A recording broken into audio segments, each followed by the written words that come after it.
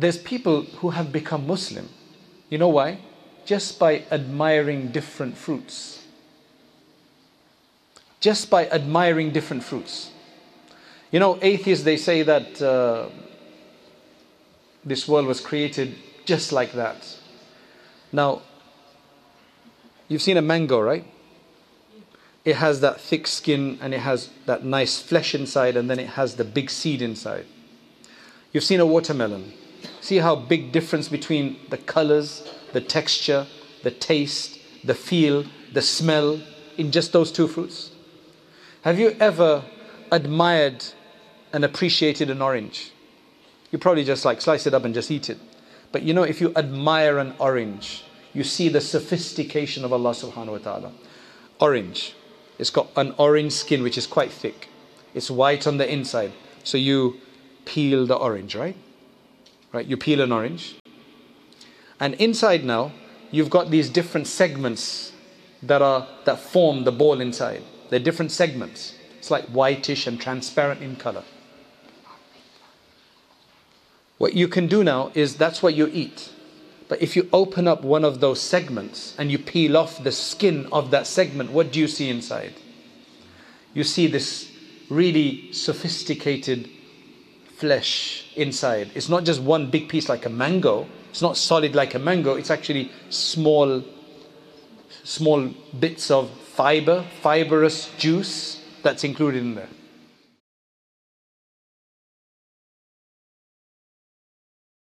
Alhamdulillahi Rabbil Alameen, wassalatu wassalamu ala al-mab'uthi rahmatan lil alameen, wa ala alihi wa sahbihi wa baraka wa sallama tasliman kathiran ila yawmiddin, amma ba'd. We usually start off with these kind of words because we have all of our little brothers and some sisters probably. You know, whenever we start a bayan, we start off with these few words, right? That don't make sense to you, they're a bit in Arabic. So what we start by doing is we start by praising Allah. We start by praising Allah usually, and then we send blessings on the Prophet sallallahu alaihi wasallam, because when we do that, when we send blessings on the Prophet sallallahu alaihi wasallam, Allah sends blessings on us. That's why we do it, and He deserves it anyway. And sometimes we ask Allah subhanahu wa ta'ala for guidance in what we're going to speak about. So today the topic is going to need you to pay a bit of attention. Okay, so are you making sure everybody's listening? Is that why you're looking down there? Oh, okay.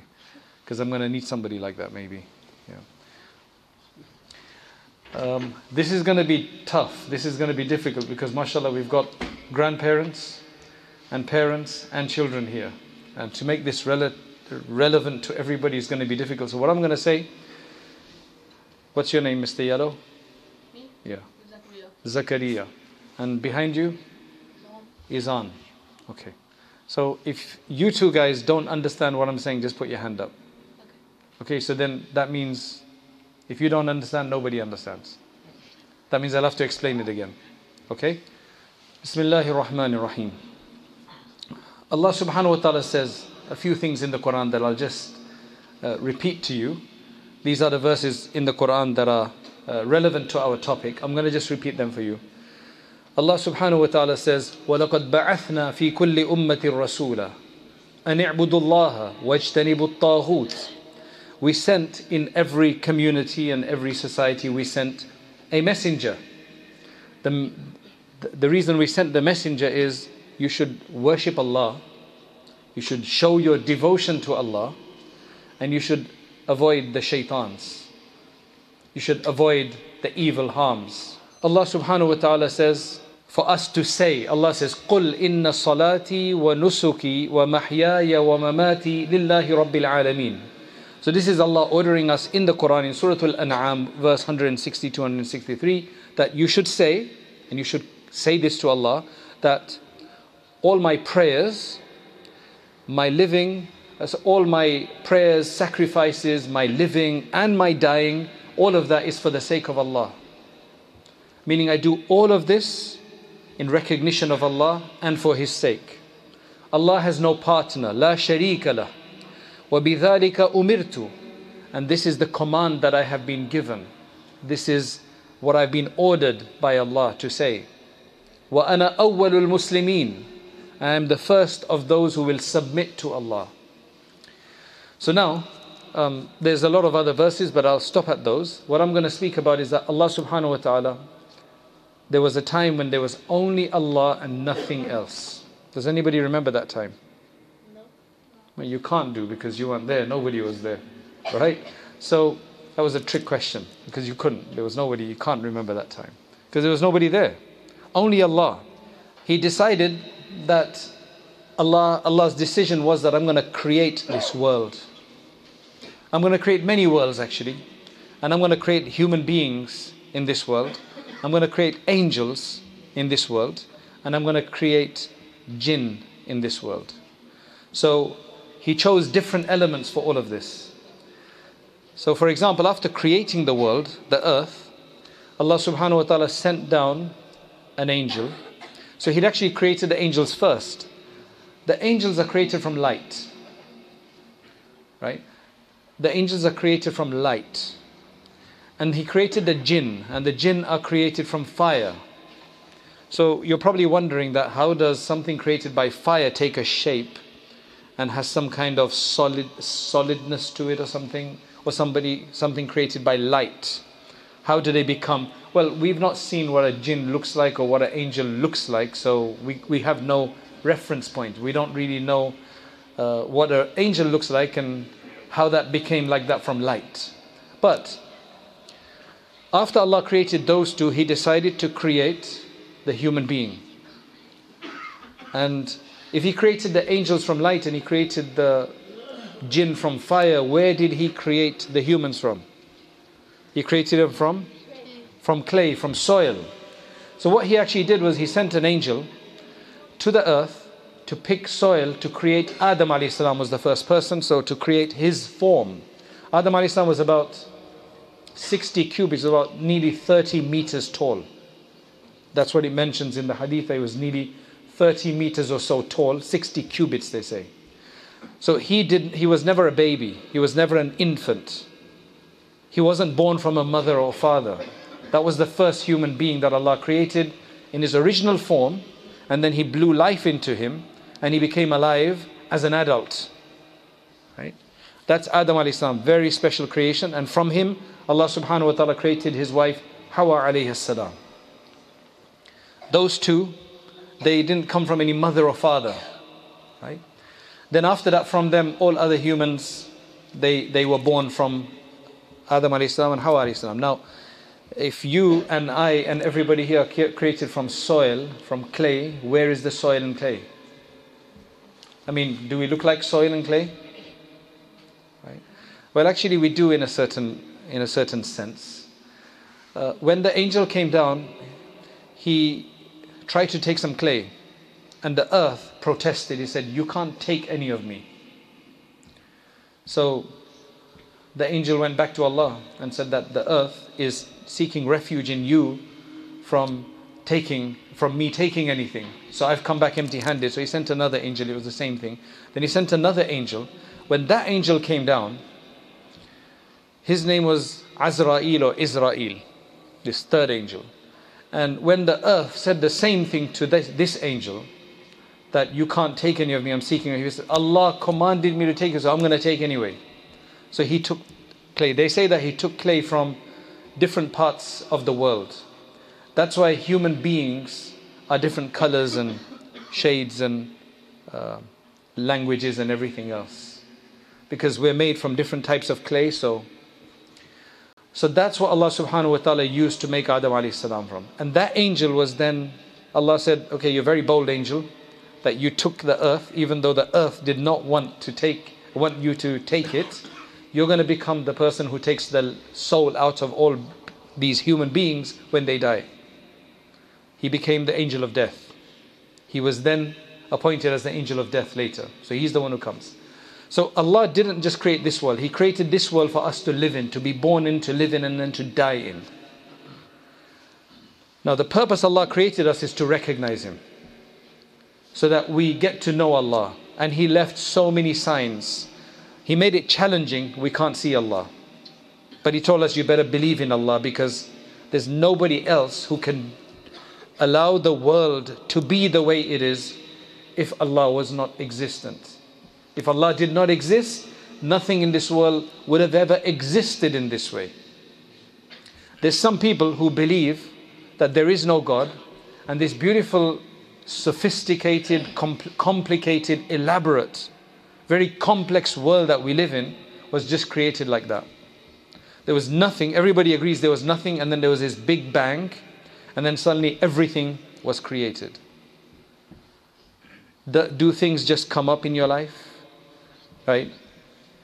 Suddenly you're sitting in your room or outside, and suddenly this car just gets created in front of you, just suddenly appears. Has that ever happened to anybody? It doesn't happen like that, does it?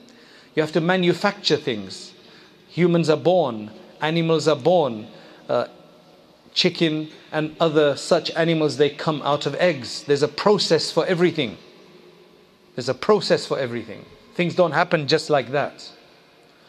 So there may have been a big bang. You may read about this in school. There may have been a big bang.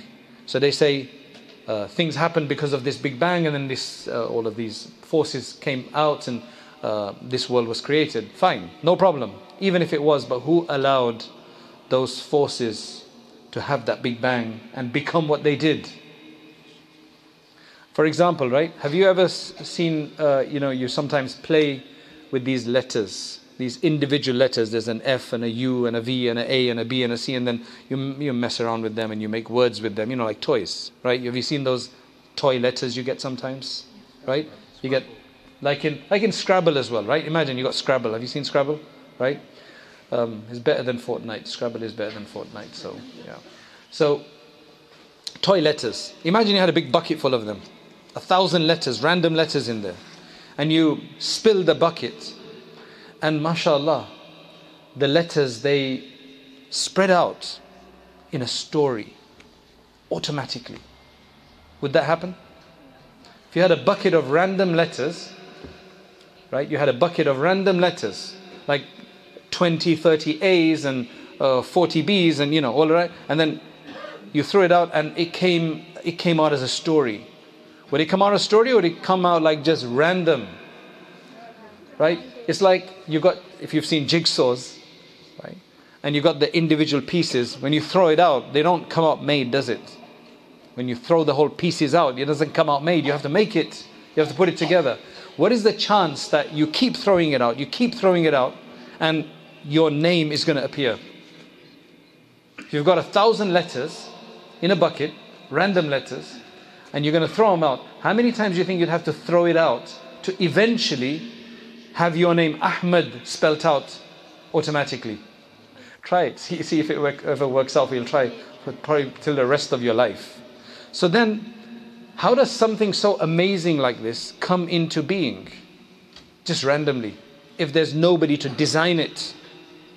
Yes, if you go into that bucket and you pick an A and an H and an M and an A and a D, and then you throw them out, and you've only got those Ahmed 5 letters, you throw them out a few times, you might get it right sometimes. And if you put them out, then you'll get it right. Otherwise, how do these things happen randomly? It's just a very, very silly idea. And there's some really, really people who consider themselves very intelligent, who believe in this. Like, it just doesn't make any sense. It's like they hate God for whatever reason, so they're not willing to go beyond that. They're not willing to accept that. The other thing is that if all of this world just came and we just came here, and there's going to be nothing beyond this, then what's the purpose of this world? Is it just to enjoy yourself in this world, and then we're going to die and then it's all going to be finished? Is that really worth it? Is that really worth it? For example, this watch, if it stops working, am I going to keep wearing it? I'd be probably silly if I did. Unless I wanted to show off and it was a Rolex and it stops working, but I want to show everybody. So, unless you're silly, right? I'd get rid of it and I'll get it. If this phone stops working, would I keep carrying it everywhere? If I did, wouldn't it be silly, right? So everything has a purpose, doesn't it? Now, when I see a phone, don't you try to ask, what phone is this? Why do you ask what phone this is? To find out who made it, right? If it's Samsung, if it's iPhone, right? Whenever you see somebody wearing some shoes, what brand are they? Are they Nike or Adidas or something like that? Because everything comes from something in this world, doesn't it? Everything comes from something. However, they believe that the whole world just came out of nothing. No designer, no maker, no manufacturer. Does that make any sense? Well, that doesn't make any sense to me anyway, right? One day, one of our great scholars, Imam Abu Hanifa, Allah have mercy on him, he was sitting there and there were some atheists who had confusion about this, who denied God, they couldn't see the proof of God. They came to him. I think he knew about them. So they came and they said, Imam, we need to ask you a question. Now he figured out, because he probably knew that these people used to go around asking this question. So he said, we need to ask you a question. And the question they were probably going to ask him was about how you can prove God exists or not. So he played a trick on them. He said, you know what, I don't have time right now. I've got this big issue I'm dealing with, and I need to find the answer for that before I can answer your question. I've got a really big issue somebody has asked me about. They've just informed me about this issue. I need to resolve that issue before I can answer your question. So they got a bit curious, like, Imam, what's that? What is such a big issue that you're trying to find a solution for? So he said, they told me that on the lake there's this ship, like a big vessel that travels by itself. It goes to one bank, it picks up all the freight, all the luggage, all the boxes from there, and it travels by itself and goes to the other side and it unloads down there. Does that make any sense to you? Today it actually could make sense, because we do have remote controlled and smart ships. You could have that today, right? But in those days that was impossible. So these guys, they looked at him and they said, are you crazy? Why would you even worry about this? Why would you even be thinking about this? That's impossible. They're probably lying. Like, imagine somebody asked you that question. So he is telling them that I'm really, really concerned about this question. I'm trying to find a solution of why, an explanation of why this happens. So they told him that that's crazy. That can't happen. You can't have a ship that travels automatically from one side to the other without somebody steering it and guiding it. Okay? So as soon as they said that, he said, I have an answer for your question now. You've got an answer to your question. They were asking about this whole world, that there's no creator for it. There's no driver for it. There's no one who made it. That's what they believed in. But now they've just denied that you can have even a small ship which works without a driver. So they couldn't believe that a small ship works without a driver, but they can believe that the whole world works without a driver. So I think that's when they realized that they don't know what they're talking about, and alhamdulillah, they became proper Muslims. So nobody would believe that a phone could just appear, or a person would just appear. But they believe this whole world just comes in from nothing, and there's no purpose, and there's no... So those people who believe that, usually, they actually don't believe in a paradise or hell.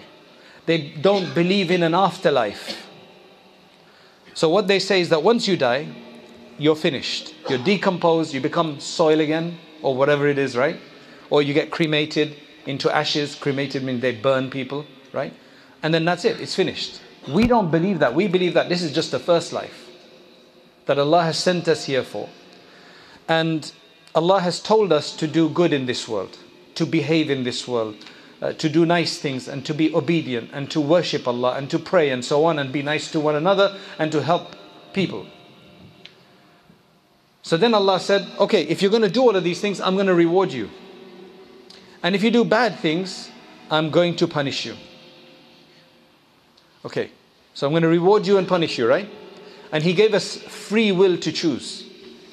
Did any of you feel forced to come to the masjid today? I mean, maybe your father forced you to come here, your mum forced you to come here, but you still walked here. Right? You weren't forced in the sense that you were sitting there and suddenly you just stood up and you got into the car and you made it to the masjid and you don't know why.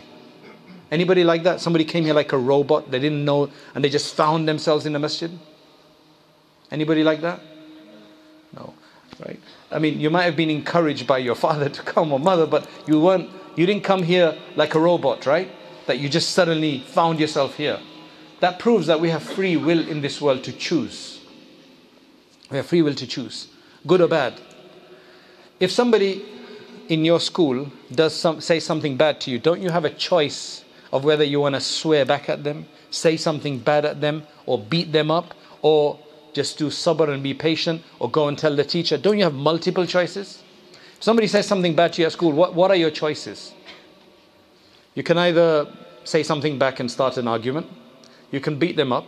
I'm not saying you should do that. People do that. Some people, right? And they just cause a bigger issue, and then you get in trouble as well. So what's the point? You'll go and tell the teacher.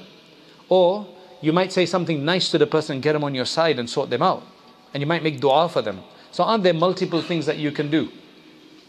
Actually, the next time that there's somebody in your class that bothers you, then rather than argue with them and make a big issue, you know what you should do? You should make dua to Allah. Oh Allah, I'm asking you to resolve this issue between us. Because if that dua gets accepted, then you'll have a nice time for the next 2-3 years with that guy in your class. Otherwise, he's going to constantly bother you. So what's the point of that? So make dua for those people who bother you, so that they stop doing that. And try to change the way you do things to try to get them to stop behaving that way. So you have choice. So if we do steal somebody's item, or spill something on somebody, or push somebody or whatever, we're doing it with our free will, right? We're doing it by choice, aren't we? And if we decide to help somebody out, aren't we doing that with our free will as well? Aren't we doing that by choice as well? So if whatever you do good with your choice, you get rewarded for it. Whatever bad you do, you're supposed to, it's bad. You could get punished for it. Now what Allah said is that, I want to reward you guys for all the good work that you do. When you make prayer, you're nice to your parents, you're good to others. I want to reward you. Like, I want to give you a huge reward. A huge reward. And you know what? This world is not big enough for the reward He wants to give you. He gives you rewards in this world, small rewards in this world. But He created a special world for reward only. You know what that's called? Jannah. That's called paradise.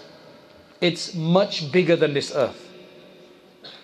So He said this world is so limited and so small, it doesn't have the ability to have in there what I want to give you as a reward.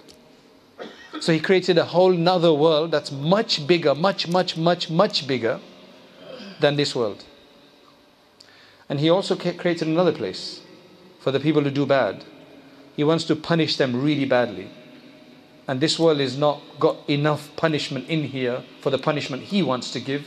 So He created a special world for that, which is called Jahannam. May Allah protect us from that. Right? That's a big place as well. Now they say in the hadith, it says that, from Adam alayhi salam's time to the last man, there's going to be billions of people. I mean, right now, how many? There's like 8 billion people or something. Right now, there's 8 billion people in the world. And in history, there must have been, I don't know how many billions of people in the world, right? And in the future, there's going to be, until Day of Judgment, there's going to be how many? Billions of people. So I don't know what the total amount is, right? I don't know what the total amount is. Going to be many billions. Out of all of those, whoever was a believer, but did wrong. So imagine, there's believers and there's disbelievers. There's people who believe in God properly, and there's people who don't believe in God. That's the big distinction. Atheists are those who don't believe in God. So I said that there's people who don't believe in God and who think that all of this happened just like that, and when we finish we're just going to go out. What are those people called? They're usually called atheists. Right? I'll explain that a bit more later, but that's what they call them. So among the believers, those who believe in God in a proper way, not all of them are 100% good. Some of them do sins. Right? So they're believers, but they do some sins. So Allah said that He's going to punish for the sins. But do you know what? out of the billions of believers, the absolute last person who's finally going to come out of hellfire after being punished, and his punishment is finished, and his time in hellfire is finished, because there's a Muslim department in hellfire, right? There's a Muslim department which is lighter than the others. So where the disbelievers go, it's actually worse than the believing section, the believer section of hellfire, right? But eventually when he comes out, do you know how much Allah is going to give the last person out of hell? Do you know what kind of reward He's going to give him? 10 times the size of this entire world. Not 10 times the size of your house, or Ilford, or this masjid, or England, but the size of this world 10 times over. That's the last guy. So imagine the people before him, the billions who are not such big sinners. And Allah has lots of space up there. He's got lots of real estate.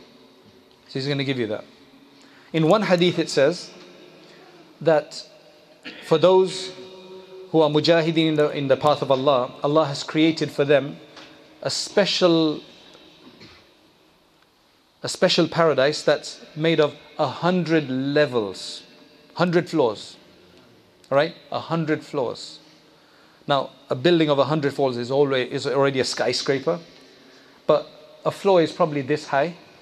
But there in paradise, the 100 floors they're talking about is between every two levels is like between the earth and the sky as we see it now. And there's 100 of those. So you know when you go outside and look up at the sky, I mean you can't reach up to that top. That's 100 times that much. And that's just for one category of people. There's going to be lots of space there because this world is too small. Now you understand why this world is too small, right? But still, if you do good, Allah will give you a reward in this world as well. But your real reward is up there. That's your real reward. So that's how Allah created all of this. Now there's another group of people. So there's one group of people who actually completely deny God. They completely deny God. They say there is no God. They have no proof for that. But they challenge the believers that what's your proof? Right? What's your proof? So the proof that there's many proofs for the existence of God. One we just spoke about, that if you have, for example, a bucket of letters and you try to throw that out and make a decent sentence out of that, or your name out of that, the probability is like impossible, right? So how is it possible that just some gases got together and then they made this world the way it is, and mashallah is still running the way it is, and then also we come into this world and then we're going to have nothing to end up and nothing to show afterwards. What's the point of all of that? That's just a really silly idea. Also, another thing they say is that, let's just say that I've got a person who's an atheist and I'm speaking to him and he says to me, okay, prove that there's a paradise. Well, I can't prove it because I've not been there and taken pictures and I can't show it to you. Because nobody's been there and back except the Prophet ﷺ. Okay, he didn't have a camera with him. Right? Otherwise, I don't know, maybe he would have taken pictures, but he didn't have a camera with him, right? So, I can't prove it, and I'm going to ask him, how can you prove that paradise does not exist? He can't prove it either. So none of us can prove it, right? But because there's so much being told to us in the Quran and other places that there is a paradise, then wouldn't it be at least wise to prepare for it just in case there is one? Or should you say it's not going to happen? Then what about if there is a paradise, and what's going to happen then? If you've not prepared for it, then you're going to go to hellfire. Because if you don't prepare for paradise, you go to hellfire. So isn't it wise to prepare for it? Do you see what I'm saying? Like if you don't know, but there's lots of people who are saying there is a paradise and there's a hellfire, and the other guy is saying there is nothing, but isn't it worth even trying? Isn't it worth to even try to prepare just in case there is one? Right? So it doesn't make any sense. Now that's one group who actually deny it. They're very open. Now before, you didn't have too many of these people, but in the last 50 to 60 years, this has become more acceptable for people to start saying this. Why? Because in Europe, in England, there were lots of Christians before. It was primarily Christian. And in the last, just over 100 years ago and beyond, it was mostly Christian or Jewish. right? There were less Muslims in Europe, well, at least Western Europe. In Eastern Europe, you had Muslims, the Ottomans and so on, before in history. But slowly, atheism and secularism, which I'll explain, that came and pushed the religion out. So that's why many of these churches are no longer, people don't go to the churches, they're selling them off. They either become masjids or nightclubs or flats or shops or whatever it is. Before there used to be churches everywhere. So now it's become okay for people to say there's no God. The majority of people don't look down on them anymore. Now in this country there's many people who still feel they're Christian and they do believe in a God, but it's a wishy-washy. They don't really have any big idea about that. Like the Muslims usually have a good idea about Allah subhanahu wa ta'ala and everything. So there's another group. They say that there may be a God, but we can't prove it for sure. So we don't know. We have to keep searching. They're called agnostics. So they don't fully deny, but they say there could be. But he may not be there either. We don't know for sure. We have to keep searching. That's a very lazy attitude for them to look at, but they're not willing to even look at the proof. It's just easier for them to say there's no God, because once you start believing in a religion, then you have to pray and do a lot of stuff. So that's what makes it difficult for people to believe.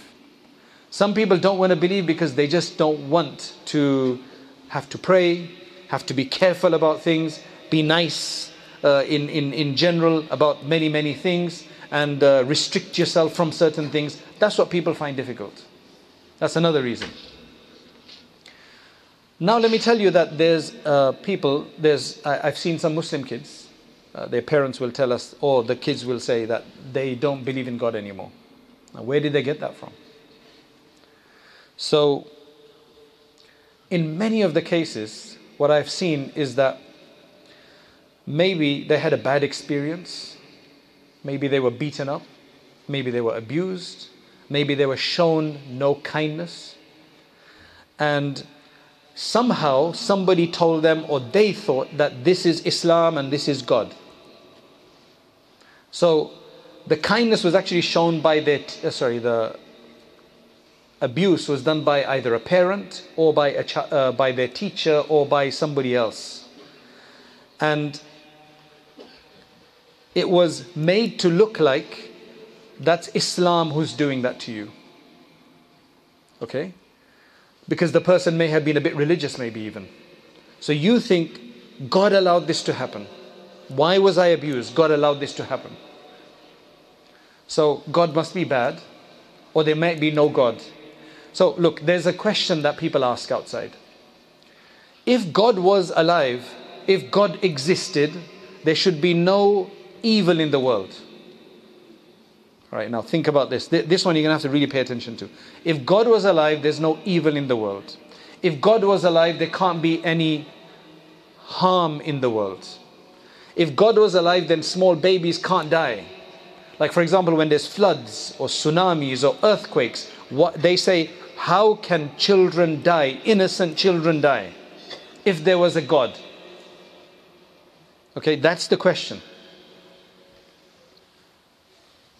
The answer to that is very simple. When did God say that I'm not going to let anybody die? Like, why are you saying that if there's a God, there can't be any harm or calamities in the world? Who said that? Where did you get that law from? Who made that law up? Do you understand? Who made that up? So I'll tell you where it comes from. It's a Christian problem. Meaning it's a Christian question. Why? Christians believe that their God is just mercy and love and nothing else. Jesus is love, Jesus is love, Jesus. Now when there's a calamity, it's like, if Jesus is love, then how come these people are dying? Right? Can you see the problem with that? If Jesus is love, how can people die? Now we've been told that Allah subhanahu wa ta'ala has many qualities, many characteristics. Allah is the most merciful, Ar-Rahman Ar-Rahim. Allah is beneficent, He is compassionate, but He is also the mighty one. He is also the one who takes revenge. He is also the one who can harm something. He is also the one who can destroy something. Allah can do whatever He wishes. And remember, I told you right at the beginning, you have to always remember this, is that this world is just a temporary place of 50, 70, 80, 90, 100 years. Our real world is paradise. So it doesn't really matter what happens in here as long as you're good. So now, let's look at it this way. There's an area where a tsunami took place, or an earthquake, and hundreds of people died there. Is that a punishment from Allah? Well, it might be. For the bad people there, it's a punishment. So there must have been some bad people there, right? Because you have some bad people, generally everywhere. So for those people, it's a punishment. For other people, they died, they weren't bad. That's their shaheed, they're martyrs, and they get to paradise. It's a quicker way for them to get to paradise. And why wouldn't you enjoy paradise when it's 10 times the size of this world, and you don't have to worry about all the griefs of this world? So those people get to paradise because they are martyrs. And a martyr, the one who dies in these unnatural causes, they're given a special reward by Allah subhanahu wa ta'ala. That if they lived, they might have not been able to get that reward. They might have not been able to get that status. So the way Allah works is very, very sophisticated. Right? It could be two people who are receiving the same calamity. For one, it's reward, and for the other one, it's a punishment. That guy's going to go to hell, this guy's going to go to paradise, depending on what they did. That's why Allah said that if you get yourself used to praying, for example, you always prayed tahajjud prayer or whatever, and then you became sick, and for 5 days you were unconscious, right? And you couldn't pray. Allah's going to give you the reward for those prayers that you used to do every day for free. Do you see what I'm saying? That's Allah's reward. He just wants to see us doing what's right and showing that we're true slaves of Him. Because that's what He created us for. Anybody who recognizes Allah, Allah loves them. Anybody who appreciates Allah, who thinks about Allah, and who just understands that it's Allah who gave us all of these things, Allah loves those people. That's because that's what He created us for. In fact, it says that there's going to be a very sinful believer who's going to be in hellfire, and he's going to be punished. So he's going through punishment. The punishment, that one punishment, is multiple types of punishment, by the way. So he finishes that one punishment, and then he says, he just remembers that Allah has promised something. So he says that, didn't Allah promise so and so? Allah says immediately, get this guy out of hellfire, put him in paradise because he knows me. That's the value of knowing Allah subhanahu wa ta'ala. So now let's go back to the issue of harm in this world, or difficulty in this world and pain in this world. The Muslim God is not just a merciful God only. He's merciful, but if you have somebody who's just merciful, don't people walk all over you? If somebody is just nice all the time, don't people just walk all over you? Don't you have to tell somebody off sometimes and show them what you're made of? Right? Christianity has this idea that if you get slapped on one cheek, you give them the other cheek, right? Turn the other cheek. But in Islam, we have a right to take revenge, exactly the same amount, right? Be careful how you do that, though. Okay. So in Islam, our God is a lot more comprehensive. There are evil people in the world that have to be taken care of. There are people that Allah does take care of like that and finishes them off or gets rid of them. That completely is fine. There's nothing wrong with Allah's mercy. Allah's mercy is for everyone, and especially for those who do good. And if somebody wants to do bad, well, Allah's going to show His might to them and take revenge. So this question doesn't apply to Muslims, because our God can punish as well. Our God can give pain as well. Because He's God, He can do what He wants. Why would you restrict God to say He can't give anybody pain? Is that really God? Like He can't do what He wants? Because you have decided that God can only do merciful things. God, to get rid of people who are bad for the world. Isn't that a mercy from Allah subhanahu wa ta'ala? For other people? For example, let's just say that you've got a part of the body, there's a massive, it's going to cause the rest of your limb. Sometimes you get a wound, or you get an infection, and the rest of your body is going to get infected. So what they do is they actually cut that limb off. Isn't that painful? Isn't that harsh? You're cutting a finger off or a leg off, you're amputating. But if you didn't, the whole body would get infected. So what they do is they save the body by cutting just the leg off. Usually now, alhamdulillah, we don't do that as much because you've got some very strong, antibiotics and things like this, right? Also, the other thing is that if you want to strengthen yourself, don't you have to put yourself under some pain in terms of weightlifting, for example? Isn't that painful to do weightlifting and running miles and, press-ups and all the other stuff that you're made to do? Isn't that painful? But what is it for? Isn't it for benefit? It's for benefit. So that exists in the world. That's what exists in the world. That's why Allah subhanahu wa ta'ala does all of these things in His wisdom for specific reasons. That's why there is pain in the world. That's why there is harm in the world. Sometimes what happens is that, let's just say your father started a business with somebody. And that guy is causing your father a lot of heartache because he's cheating and he's deceiving your father in his business. And your father's like, I need to get rid of this guy. So he splits up the business with him. Isn't that kind of harsh? Isn't the other guy going to be pained by that? Do you think so? Isn't he going to feel bad about that because you're getting him out of the business? But don't you have to do that? So that's what you call that. This has to exist in the world sometimes. There's people who have become Muslim. You know why? Just by admiring different fruits. Just by admiring different fruits. Atheists, they say that this world was created just like that. Now, you've seen a mango, right? It has that thick skin and it has that nice flesh inside, and then it has the big seed inside. You've seen a watermelon. See how big difference between the colors, the texture, the taste, the feel, the smell in just those two fruits? Have you ever admired and appreciated an orange? You probably just slice it up and just eat it. But if you admire an orange, you see the sophistication of Allah subhanahu wa ta'ala. Orange. It's got an orange skin which is quite thick. It's white on the inside. So you peel the orange, right? Right? You peel an orange. And inside now, you've got these different segments that form the ball inside. They're different segments. It's like whitish and transparent in color. What you can do now is that's what you eat. But if you open up one of those segments and you peel off the skin of that segment, what do you see inside?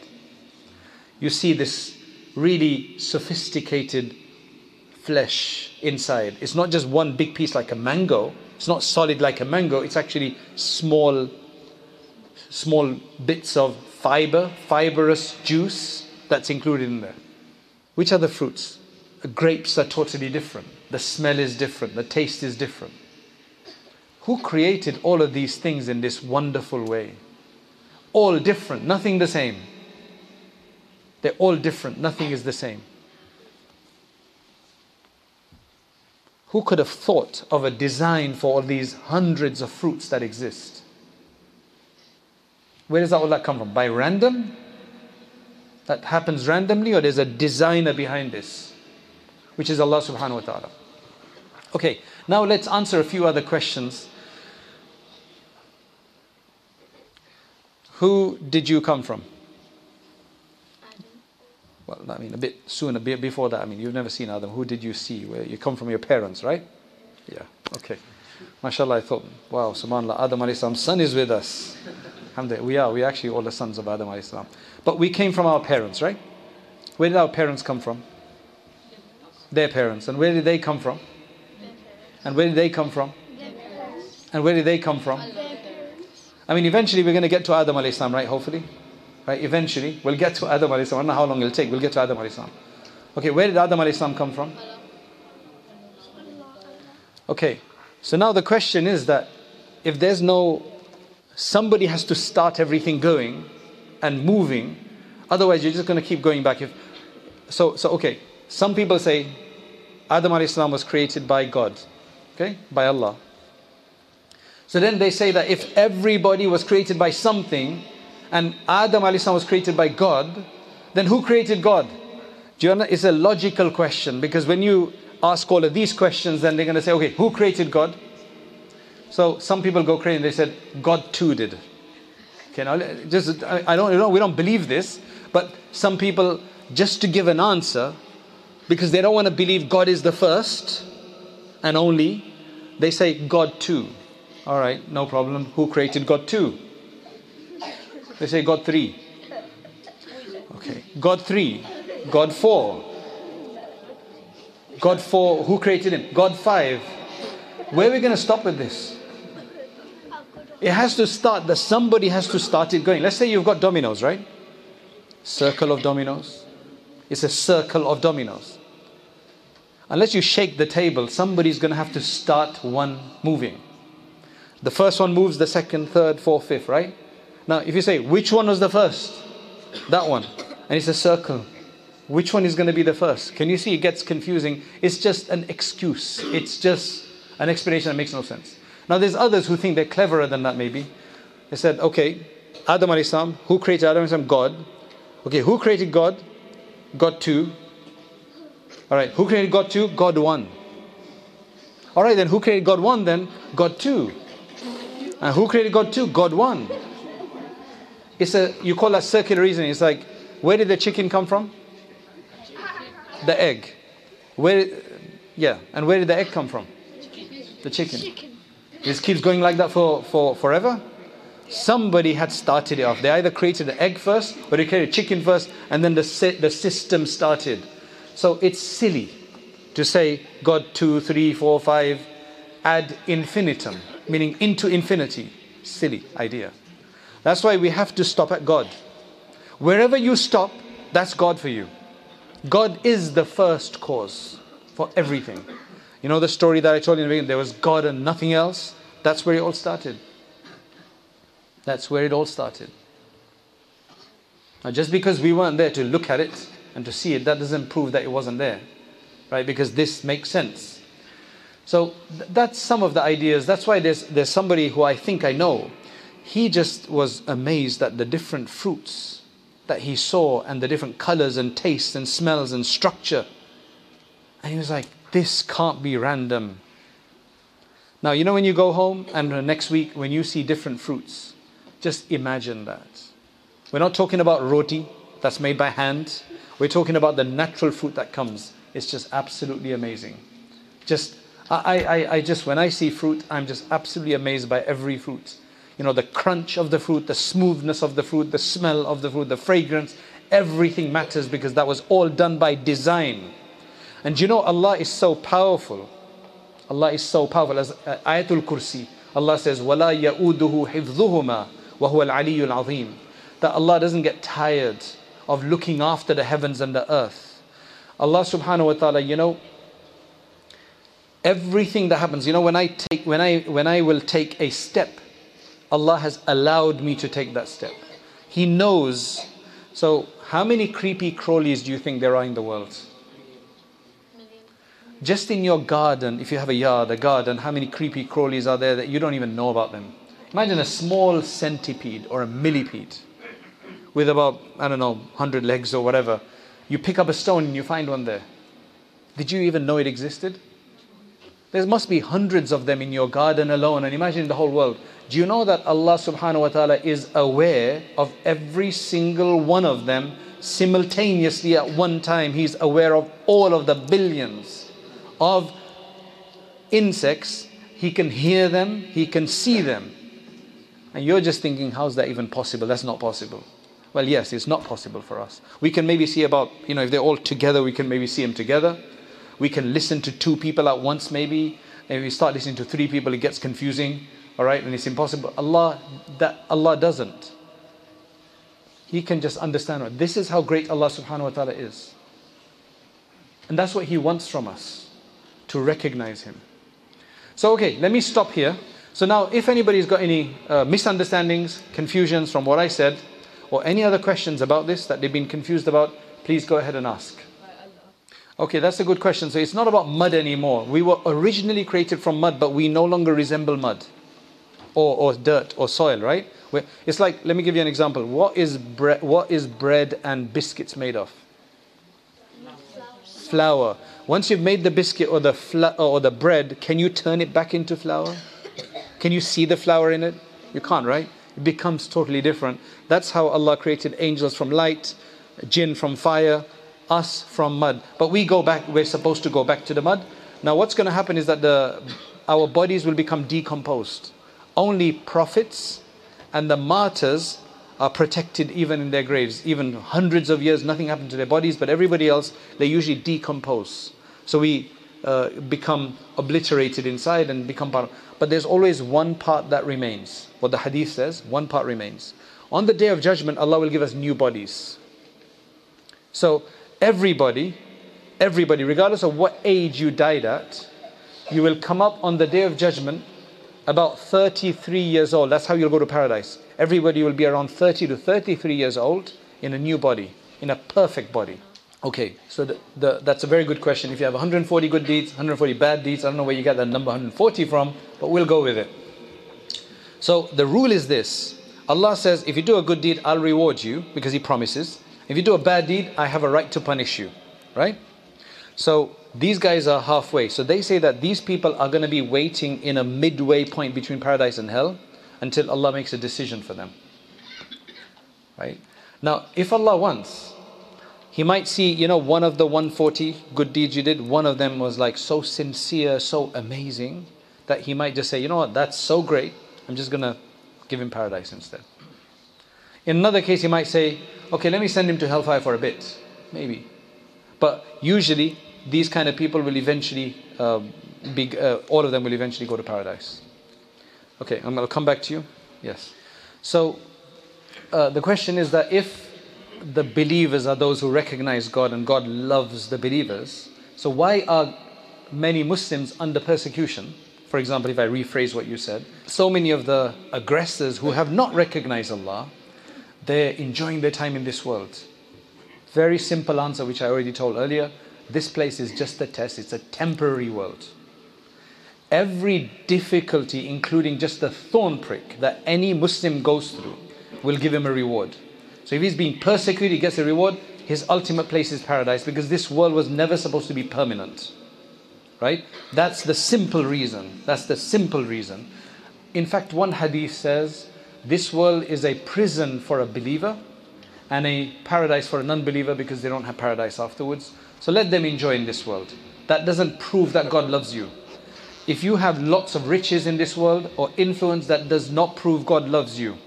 The Prophet ﷺ went through huge amounts of pain and persecution and suffering until finally, the difficulties that he went through. In fact, even the last few days of his life were huge pain in terms of physical pain. Because pain is used by Allah for good people to elevate them far beyond what they could have gotten through sometimes good deeds. And the main thing for everybody is that we've got a hereafter. Imagine an oppressed person in this world, who even a non-Muslim, anybody who has oppression, who believes in or let's just say somebody who believes in the hereafter. And he's got no influence, nothing, and he's just being persecuted, they're taking away his rights.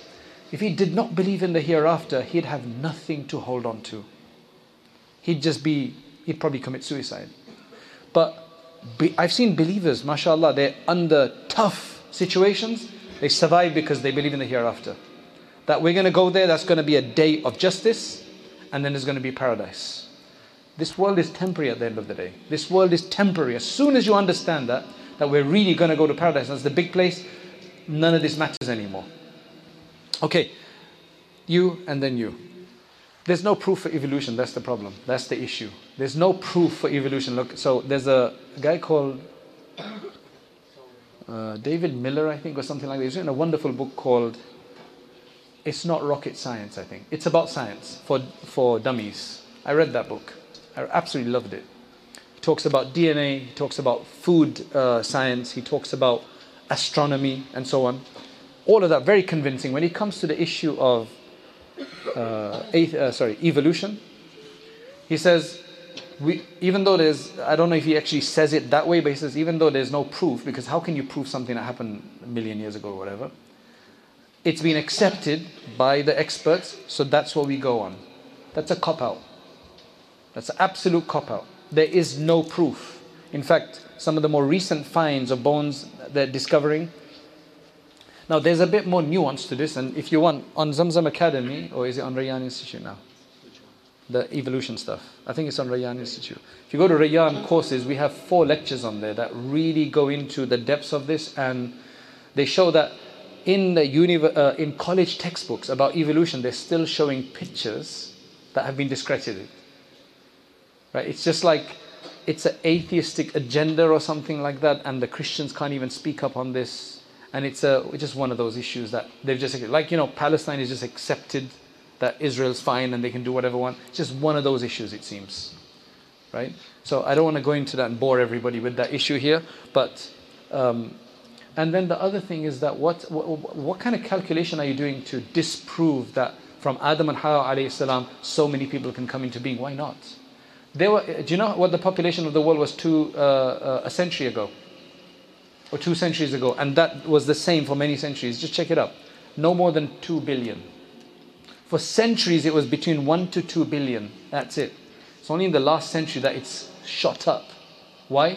Because of fertilizer and a number of other advances. That's why the world has just gone crazy. Otherwise, just check this up. You just go home and check this up. What was the population of the world is over a century or so ago? It was pretty stagnant. And I mean, mashallah, there's people that produce a lot of children, right, in a normal life. And then, Anas radiallahu anhu had 125 children or something? That was special dua of the Prophet sallallahu alaihi wasallam, right? He used to go for Hajj, for Tawaf. 75 of his children were with him, or grandchildren. Big, mashallah, force. Adam alayhi salam, they say that they used to have children every day.